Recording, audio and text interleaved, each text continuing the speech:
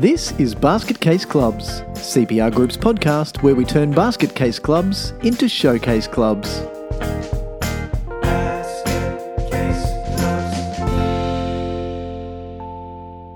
Hello everyone and welcome back to Basket Case Clubs. My name's Michael Connolly and it is my pleasure to again take you on this journey of basket casey goodness with my partner in crime. No, you're my partner in basket casey goodness. So it's my pleasure to take you on this journey of crime. Yeah, actually, we might talk about it anyway. But I'd like to introduce my brother, Steve. G'day, Steve. How you doing? Some of our jokes are criminal. Basket Casey jokes. I'm really well. How you doing? Yes, true. Well, better now. As you know, I've had 3 weeks away, hence why we've had a little bit of a break. You had surgery earlier in the year and I had some surgery later in the year. Year for surgery, yeah. And my son Ethan also had some, the little tennis playing genius that he is, had his wrist chopped up. You had your back chopped up. I had my nose chopped up. Our dad had his hip chopped up this year as well. So, yeah. We live to tell the tale. Yes. Yeah, I can't vouch for the long-term effects of anesthesia or endone. However, I'm very happy to leave them behind. The short-term effects are all right, though.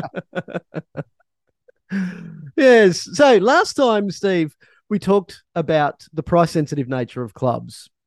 And that was a really interesting discussion because what we were talking about is how clubs sometimes confuse the fact that spending a lot of time is okay to save a little bit of money, not realizing the opportunity cost of the time that they're spending. So there was quite a bit that we talked about, but that was one of the cruxes that we wanted to come back to for this episode today and really talk then about, okay, so if making more money is required because we need to spend money. And this is what's fascinating. In a world where we have inflation that I suppose it's a little bit surprising coming out of COVID. None of us were really, including the RBA, weren't expecting inflation to run rampant until probably 2024. And here we are still in 2022, we're now October.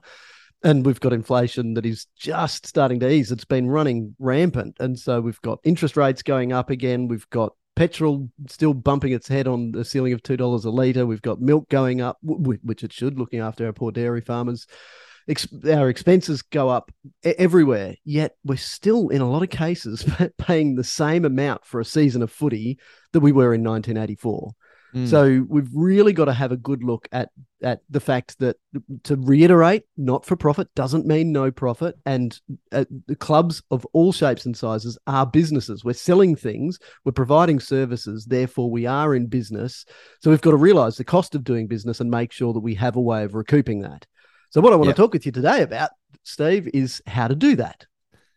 Just as you were good, I'm looking forward to this discussion, as always. But as you were talking about inflation, my mind was cast back to a meeting that I was in recently with a not-for-profit surf lifesaving club. And early on in the discussion, we were talking about inflation and the cost of things, blowing up, and that being quite unexpected, as you said. And then later in the exact same discussion, some of the most kind of vehement contributors to the discussion about inflation and the cost of living skyrocketing were the ones arguing to continue to place downward pressure on the club's membership fees. I was really hoping you weren't going to finish that story like that. I know, and of course I called it out and I pointed to it. I said, hold on. We're living in the same world, but it's just... Yeah, our costs are going up as a club. Exactly, yes. We need to recognise that we're a business and pass those costs on, at least in some degree. And we're not being assholes by saying this. We've got to be clear about that. We're not just saying go and make more money because it's okay to be greedy. This is not about greed. This is about sustainability. Being here in 10, 15, 50 years' time. Yes, exactly. So for those people who are saying, we need to make sure that we keep our fees cheap because people are paying so much everywhere else. Yeah. People are used to they're used to paying more. And if we don't move with the market, guess what that means? Yeah. It means we are, net result, we are going backwards. And going backwards, there's a time limit, Steve. And that time limit is based on how quick, so the rate of backwards, the rate of velocity in reverse that you're going, and how much money you've got left in the bank. Because the latter, the faster the former, the faster the latter will deteriorate down to zero. And when you get to zero, you're not here anymore. And then you can't do what it is that you do. So this is a discussion about sustainability, not a discussion about greed. So I think it's important that we get that on the table up front. But if you need any more prompting as to why it's okay to avoid that price sensitive nature of that is typical in clubs, please do go back and listen to our previous episode, because it will give you the foundation for what we're about to talk about. So, Steve, let me tell you a story. And I'm sure that many of our listeners, because this happens every time I tell this story, many of our listeners will say, man, are you a fly on the wall in our meetings? So it's typically, and this is a good time of year to talk about it, early October, this is leading up to AGM season. So we have a lot of groups now, particularly the winter sports and all of our community organisations whose financial years end at the end of June.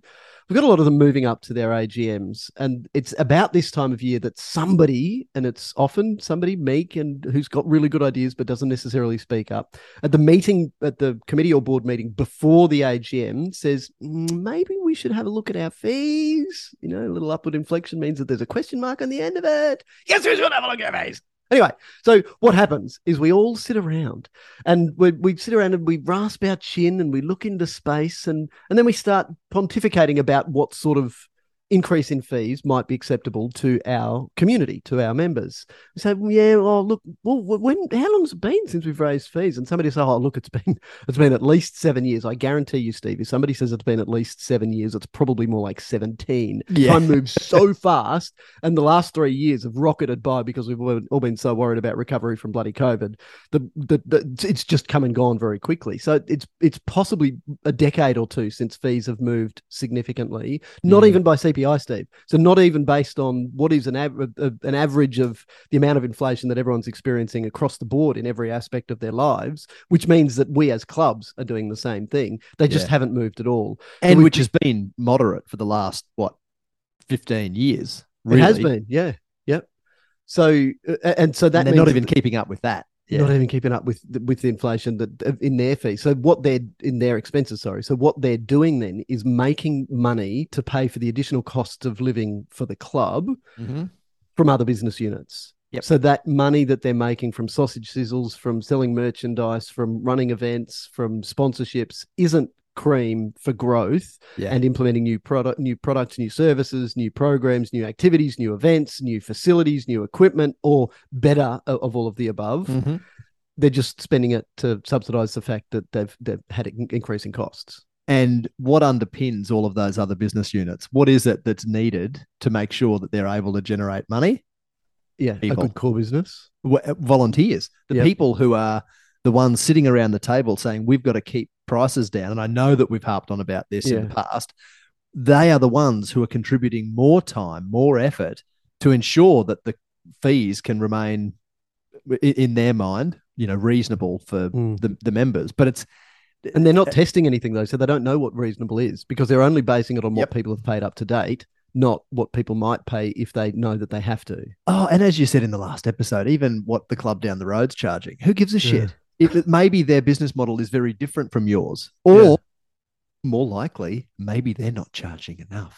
Level of service. Maybe they're not as good as you. Maybe, and what are they doing to their volunteers? How are their volunteers feeling? How much sleep are they getting on the weekends? Yeah, possibly. Yeah, quite possibly not enough. Yeah, this just brings up a discussion that I was having only yesterday with a gentleman involved in an AFL club that has recently set up quite a comprehensive community and wellbeing hub, an innovative model that helps to support their delivery of community AFL participation opportunities. And he was explaining that running the canteen just got too big a job for the volunteers. So they've got a commercial operator in there running a community cafe. And not only are they no longer draining their limited volunteer resources, but people are happy because there's, a cafe quality food available when people turn up to, watch their kids play footy. So that outside the box business-like thinking, outside the traditional volunteer delivered sporting box, business type thinking, we're seeing more and more roll out. And COVID has been an interesting disruption for a lot of clubs, and it's forced them to think quite differently. These guys had already rolled out this model prior to 2020, but I think it just highlights the importance of applying different thinking and a different mindset when you're sitting around the boardroom table. making decisions that are just going to put further strain on you as the same 8 people, same 10 people, same 3 people, whatever that core group of people in your organization is, that, is aimed at keeping costs down for members, because that is a false economy. And the longer, just one other thing that popped into my mind when you were talking about that, it's probably been 7 years since we've had a fee increase, more likely being something like 17 years. The longer that time goes on, when your fees are set at a particular point, the harder it becomes to change that price point, because people just get more and more used to that fee being what they pay each year, and the cultural acceptance becomes so deeply ingrained that it's really hard to make a change. Yeah. Digging their own grave almost. So in these meetings, Steve, what happens is people sit around and then they start gazing into space and asking me their chin, as I said, and thinking, so how long's it been? Yeah, maybe 7 years, maybe 17. Yeah, so what do you reckon? What do you reckon we should increase our fees by? Maybe $5? $5? Yeah. $5? Everyone looks around saying $5, $5. And then we go, yeah, that sounds about right. I reckon $5. So what boggles me about this, Steve, is that nobody's actually pulled out any sets of financials. Nobody's done any maths and thought, not what do we think is okay or what do we think is acceptable, but what do we need to increase our fees to? Yep. So where I want to take the conversation now is exactly how to do that. So this is going to be a really practical example, and we'll share with you a tool that can help you do this at the end of the session. At the end of the sermon, we'll share with you a tool that you can take away to do this on your own. But it is amazingly powerful, and we've done this at every single level of organization, from the tiniest little kind of 20 member level, what we call a level 0 club, a tiny club where where one family moving away would have a material impact on the viability of the organization. So a tiny little club through to state level organizations. So this is the sort of tool that is absolutely effective, and it's just a little bit different. We came up with this tool when I think I was in Mackay, and had run a session one night dealing with the club, and just we were brainstorming how to figure out how to increase their fees, and they were really receptive to the ideas. So I had a whiteboard, and they said, okay, so let's start by working out what it costs us to run our business. So what we need to do, though, is to separate what it costs us to run our primary business. So in sport, that is everything it costs us to put our kids, our players on the field, our swimmers in the pool, our riders on the bikes, whatever it is. What is everything it costs us? Now, that list of everything that it costs us is actually pretty long. So before we go through what that list entails, let's jump over to the other side of the ledger and look at the income side. You got a smile on your face. I'm chuckling because it's not a long list. Yes, this one's not a long list. This is a very short list. So on the income side, but we've got to do the same thing. We've got to separate all of our other business units, what I call here our ancillary income, from our either sport-related or activity-related income, depending on what type of organization. So let's, for the purposes of this example, let's stick to sport. So for our sport-related income is everything we charge to our customers that is directly linked to us providing our main service, so our sport. For most clubs, when you do a really critical analysis of this, it's one line item. It's our membership fee. Call it what you like, membership fee, subscription fee. This is the fee that the people, our members, our customers, have to pay to take part in our activities in the first place. And typically they pay it once a year. So in addition to that, you might have match fees. So if you also then charge a $7, $10, $12 match fee per week to raise enough income then to pay for the refs and whatever other volunteers are moving from volunteer roles to paid roles, line marking, setting up the fields, all of those sorts of things. That might be it. So you've got membership registration fees, you've got game fees if you charge them, many don't. And then you might have other things like if you take a gate, for instance. So when you're running home game days, if you charge a fee for people to get in, it's rare, very rare in junior sport. Happens a little bit in senior sport, particularly in the main major leagues. And the only other thing might be if you run more commercial, like coaching clinics, school holiday camps, those sorts of things. But that's about it. So I can't think of any more than those four. And in most cases, it's going to be one. It's only going to be membership fees. So that's not a very big, long list. The ancillary income then is all of the income we make from our other business units. So in that list, I've got things like all of our canteen income, our bar income if we run a bar, our clothing, uniforms, and merchandise sales. This is not playing strips though. This would be training things, so things that aren't compulsory. If there's things a that fee, people can choose to buy, exactly. So if there's a fee that you have to charge for uniforms for playing strips, then that's different. That's sport related, but if it's just merchandise and other sorts of clothing like supporters caps and the like, then that's ancillary. You've also got facility hire. So if you hire your fields to other groups to use the fields, if you hire your clubhouse to other groups for community meetings and those sorts of things, again, ancillary. It's not part of your core income. Sponsorship and fundraising go here as well, because they shouldn't be. So too many groups look at sponsorship and say, well, we're going to go and get sponsors for our jerseys. So what, you're going to try and get $3,000 worth of sponsors because it's going to cost you $3,000 to get jerseys, and say, yeah, you've got to separate that out. We'll come back to sponsorship as a bigger discussion, but it's separate from what it costs. So if you need $3,000 for your playing uniforms, then that should be part of what you're charging to the people who'll be wearing them. And the money that the sponsors then pay to have signs on them and the promotion that they get should be the cream that sits on top of that. Yes. So all of that ancillary income should all be cream. If you get this right, if the holy grail at the end of the equation is that if you get your income, your sport-related income to be at or in excess of your sport-related expenditure, then everything you make from all of the ancillary business units is your cream for growth. And it's having that cream for growth that means that we don't, but just rewind to the last episode, that means we no longer need to have that price-sensitive nature to our operations and our thinking, which means that all of the time that our volunteers are spending is not spent wasted. It's spent on the highest and best use of their time. It's spent on strategy. It's spent on important things that aren't just running around fighting fires. It's spent on constitutional reviews. It's spent on structural reviews. It's set on professional development of everyone, from the administrative volunteers and staff all the way through to our coaches and our managers and our officials.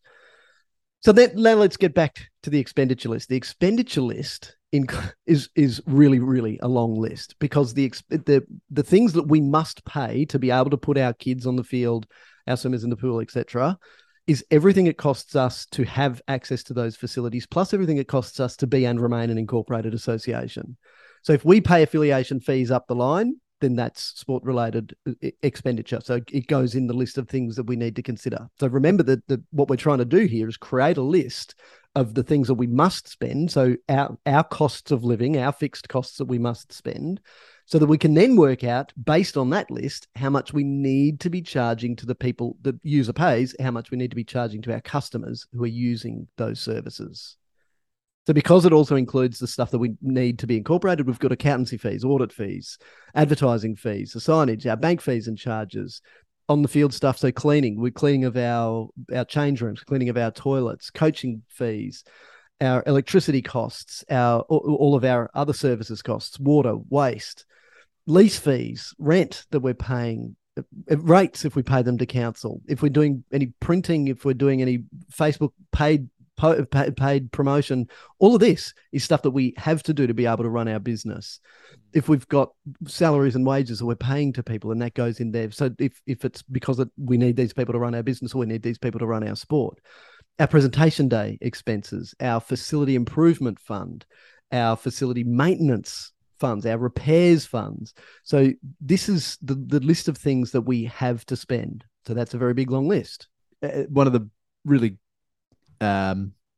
important points to note here about this list and about the tool that you're talking through is that a lot of people are probably listening to that list thinking, gosh, how are we ever going to remember all of those things that we have to spend money on? And the easiest thing to do, the easiest way to start, is to grab your audited financial statements. Yep. Grab your most recent financials and have a look at the income and expenditure lists. And you'll probably see that there's quite a difference in the length of those lists, but income you'll generally be drawn to the items of income. You think, oh, look, we're making a lot of money. No, Michael and Steve are crazy. But you need to determine where's it coming from? That's right. Income on which you can rely, or discretionary income in terms of whether people can choose to spend that money with you or not. And that's the clincher, because everything else then, our discretionary, all of those other business units, that's all discretionary income. So mum and dad might choose to spend money on the registration fees, but because one of them's lost their jobs for a little while, then they need to cut back. So they won't cut back on providing the sport for their kids, but they might cut back on the amount they spend at the canteen or the bar, or they might cut back on the sponsorship if they're running a small business. So then the ancillary expenditure is exactly the same list as the ancillary income. It's cost of goods sold for canteen, cost of goods sold for bar, cost of goods sold for merchandise, fundraising expenses and sponsorship expenses. And that's it. Now, for clarity though, Steve, we leave grants out of this. So grants is money in, money out for a specific project. So we don't include that in this list. That's a separate exercise. Having said that, if you use this tool and you run a good business, your need for grants is going to decrease.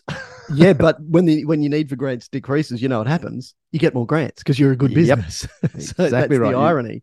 So you want a great investment proposition. Yes. Ride the gravy train. Choo. So when you look at your audited financials, you might see that the bottom line generates a profit. But when you break it down like this, and your auditor ain't going to do it, your accountant ain't going to do it, this little tool, it's just a simple Excel workbook. This tool will do it for you. Just take out those chunks and say what's sport related and what's not. So while the bottom line might be positive, when you actually look at how you're subsidizing the cost of putting kids on the field, pool, track, whatever, by your other business units, it decreases the sustainability of your organization. So that's why you don't want to do it. So many organizations are doing just that. They're propping themselves up with the discretionary income or the what should be the cream. Yep. And then they're doing so unknowingly. They don't even realize, because that's the same thing that the volunteers before them did as well. So Yep. And look, we are revisiting a story here. I think the episode was called Socks and Sausages. So I encourage you to go and re-listen to that one as well once we're done here. So then the next part of the exercise is then let's just do the maths. What's our income from sport? What's our expenditure from sport? And then that final sheet, that final tab in the workbook will show you if you're making a loss. So are you making a loss on your sports-related income and expenditure? Now, if that loss is minimal, you might, as a committee, then decide, but now you're doing it based on good information, so you can make an informed decision to say, okay, our loss in this case is $10 per member on average. And this we don't get too complicated in doing this. We're not breaking it down on the different price points for the different age groups or different levels of your offering. It's just on average, that's what we're losing per member. You might say, look, that's reasonable. Okay, we will work to decrease that over time. So we will start moving our fees, and we will do it every year. But we're happy with that because we have a overall sustainable business. But the worst I've seen, Steve, is a $700 loss per member. Whoa! I've seen 500, but yeah, wow, 700. Mine was a hockey club or association that ran a facility, and they had not been putting any money aside for a sinking fund. So they were making up for lost time as well. So when they realized that, it was, oh my God, we're in strife, and the very solvency of our organization is in jeopardy here. So but they only realized that for the first time when they did this. They were looking at their financials every single year. They were putting their hand up to adopt them at every AGM, but nobody had said, let's do something about it. If, however, you look at that loss and you say, no, that's not good enough, we're going to need to increase our fees. As we say on a number of occasions, take a journey, not a jump. So don't just increase your fees. If it's a $50 loss, don't go, bang, there you go, everyone's paying $50 extra next year, because that's going to be a public relations faux pas. But you can still achieve the same result by telegraphing to everyone that over the next X number of years, say 3 years, we will be increasing fees incrementally until we get to this point, and then there will be a CPI adjustment every year. And don't ever have fees static. So as you said before, get people used to the fact that, like everything else, we pay a little bit extra every year, and don't round it to the nearest dollar. Don't round it to the nearest 5 or 10. If your fees need to be $167.12, everyone pays electronically anyway. So make it $167.12. So the final piece of the puzzle then is the public relations part of the story. It is the graph that is generated so that if somebody says, why are you increasing our fees? We've been paying the same for year after year. You should. And then you can say, well, we've done the analysis. And what we've worked out is that for us to still be here, for your kids to be able to play in a few years, we need to increase our fees. And so it generates a pie chart that just shows not the dollar value, but the percentage of our sport-related expenditure. And it just puts it in a pie. And you can say to your members, look, we've worked on this and we don't think that there's any chunks of this pie that we can take out. If you think there's one that can go, sure, let's get rid of it. But we don't think that there's one there. So you've then being very transparent with everyone. You're not getting down to tin tacks and saying, well, of your $167.12, $82.06 goes up here and $14 goes. You don't muck around with that. But at least you're then able to say, this is where we're at. And we've seen this tool used to great effect in exactly that way to justify incremental changes in pricing structure right up to the state sporting organisation level. Yep. Obviously also at grassroots club level. But yeah, even at state level where we've, sometimes change can be really difficult because you've got representatives of clubs or zones voting at that meeting. The the sentiment can often be of those people in the room voting, well, I've got to think about how I'm going to defend this decision when I get back to my club or back to my region. And if there's hard and fast facts in black and white there, it makes the decision-making process more transparent, as you say, but also much easier to justify. So there's only one secret in this that I do want to share, because it's important that our committees know how to use this. And it's the one that's called facility improvements. So we've got maintenance, we've got repairs in there. So that's where you can add an allowance to the fact that you can pretty much bank on a stove, an oven, a hot water system, or an air conditioner going back through the year at some point. So you're going to have to budget a few $1,000s to replace the stuff that just is going to die anyway. Obviously, if you've got a good asset management system like Asset Track, you'll have that programmed in beforehand. But the facility improvement line item, that's the one where you can control a little bit the size of the wedge of the pie there. So this is, in effect, your sinking fund contribution. But my advice is don't call it a sinking fund contribution, because to those grumpy parents who are kicking up a stink about you increasing your prices by $13 and not by $5, they're going to, show me this bloody pie chart you got. So, look, what's this sinking fund shit? What is it? There's a building sinking? Does it need underpinning? No. That's where we contribute funds for the fact that in the future we're going to have to replace in the future. I'm not going to be here in the future. I don't care about the future. I'll be gone then. I'm not paying for them. They can pay for themselves. Oh. Yes, so that's why we don't call it, because it's kind of a red rag to a bull. But when you say this is our facility, I want improved facilities. Yes, because that's actually what it is. And because the facility improvements are very likely to still be required when that family is still there, just take the red rag to a bull away. Yeah. Just quickly then, the depreciation line item in financial statements is often a bit of a starting point for considering what organisations should be putting aside in their facility improvement fund, because a lot of organisations, including those with synthetic, very expensive to replace playing surfaces like hockey associations and some big football clubs that aren't putting anything away, they can have a look at their depreciation line item, which is a non-cash expense on their financial statements, and there's no tax benefit to those organisations that are income tax exempt, showing a non-cash expense under depreciation on their financial statements. But that's a really good prompt, like I say, a good starting point for the discussion about what you should be putting aside, because that depreciation line item is based on the assets that you own about which your accountant already knows. That's probably not an exhaustive list of assets, so it is a starting point. But organisations are already reflecting that consideration of long-term asset replacement on their financial statements through that inclusion of the line item.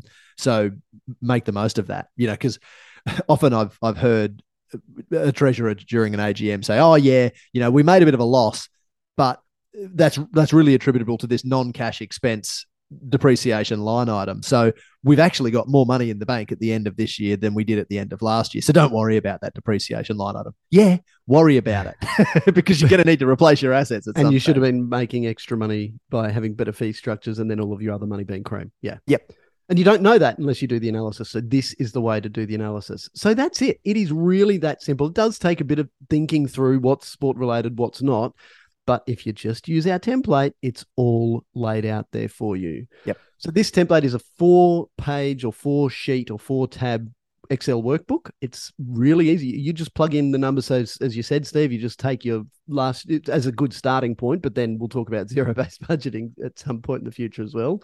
So what should it be? Not just what is it based on what it has been. And then plug in the figures that you've got there, make a little adjustment for what you think it might be this year, or indeed do that zero-based budgeting and put it into the first column. And then the rest of the columns are going to automatically populate. So they'll just, and it's just taken a 3% growth per year on everything, because that's in the middle of the 2 to 4% target band of the RBA anyway. So just put it around there, and that's going to give you a snapshot view of what things are going, how things are going to move in the future, and indeed how your pricing needs to move in the future. Yeah. So to get a copy of this, simply jump onto our website and send us a contact. We'll send it at no charge, of course, for sending this to you. You can get us send us an email to info@cprgroup.com.au or go to our website, cprgroup.com.au, and click on Contact Us. And there's also a resource request opportunity in there as well. So you can just send that to us and we'll get something straight to you. And you're going to love this. If you get into this, you're going to go, holy crap. You're definitely going to learn. How did we not know that? You'll say it is super cool, and I'm very confident in saying that, Steve, because as you have, I've seen the looks on literally thousands of people's faces as we've presented this to them. They go, "Wow, I never knew that."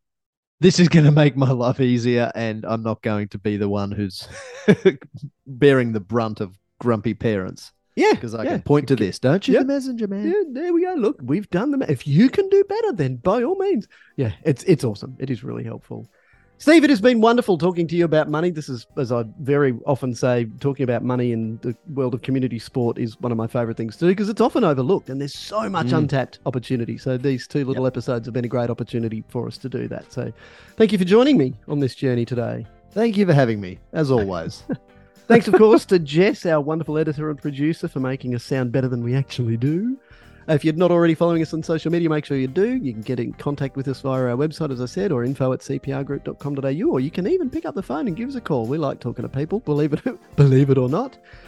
And everyone probably does believe it. They've heard it. Not shut up on all of our episodes. Actually, yeah, they do believe it.